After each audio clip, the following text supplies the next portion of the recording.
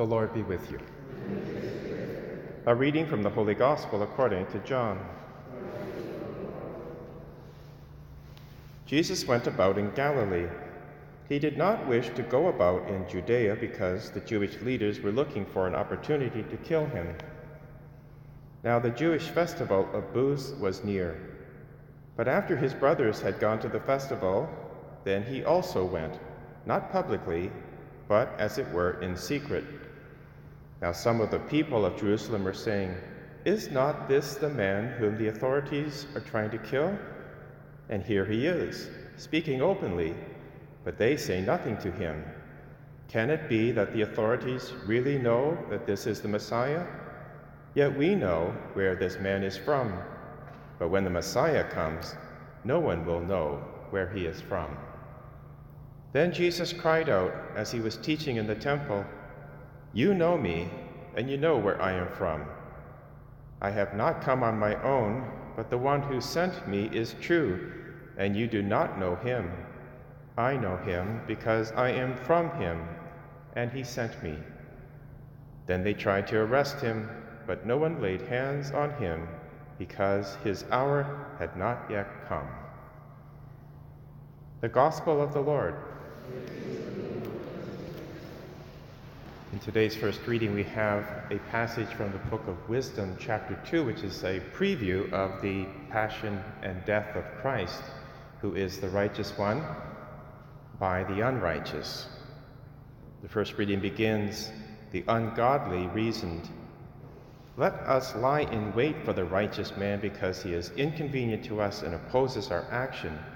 He reproaches us for sins against the law and accuses us of sins against our training. He professes to have knowledge of God and calls himself a child of the Lord and boasts that God is his Father.'"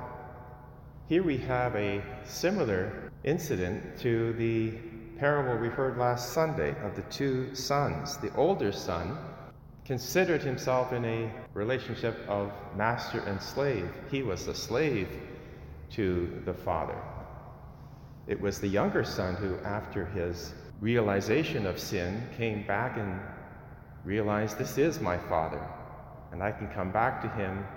And in fact, he was taken in now as truly a son. But the older brother doesn't accept that and is not willing to rejoice with the younger son. Well, we have here the unrighteous now being antagonized because they feel that this righteous person who considers himself a child of God, God is his father, to be inconvenient to them and to their way of life.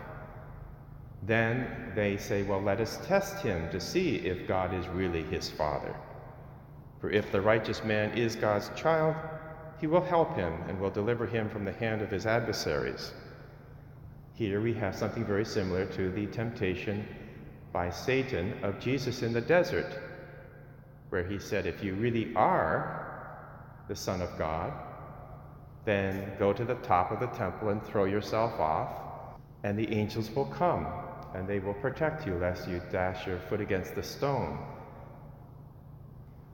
The author of this text in Wisdom chapter 2 says, "Thus they reasoned, but they were led astray, for their wickedness blinded them, and they were not able to discern the prize for blameless souls."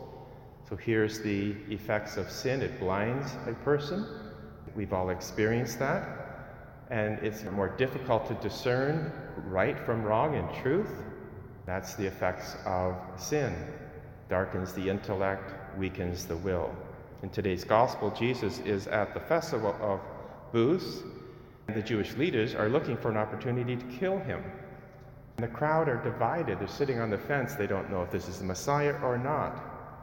And then Jesus gives the devastating judgment, "I have not come on my own, but the one who sent me is true, and you do not know him. I know him because I am from him, and he sent me." As we continue our journey through this season of Lent, let us become more aware of God our Father through the mercy that we receive when we confess our sins, when we pray, when we receive that assurance that we indeed are sons and daughters of God and that he forgives our sins. And then let us be the one who is prepared to receive our own persecution for following Christ and doing the good, and maybe being despised or rejected, and certainly be on the side of those who are despised, rejected, or put down. We are called to be children of God, and the Spirit is within us. Christ is about to give himself to us in a very humble way in the Eucharist. Let us rejoice and be glad and be truly sons and daughters of God.